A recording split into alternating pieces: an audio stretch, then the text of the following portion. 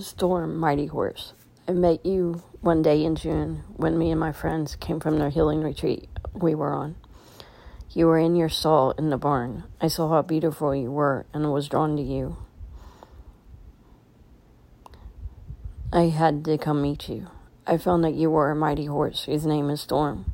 Your head was covered with a mask because you were hurt. I related to you since I was used to wearing a mask to protect myself.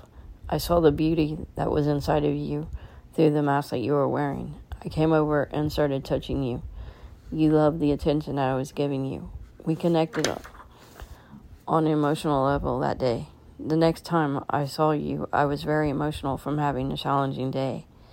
I came to stand beside you, and you put your head over my shoulder. You were there for me and comforted me. You helped me to heal that day from just by being a magnificent horse and being my friend. I started crying more and was glad that you were there. You saw into me and provided a safe place for me to feel what I was feeling.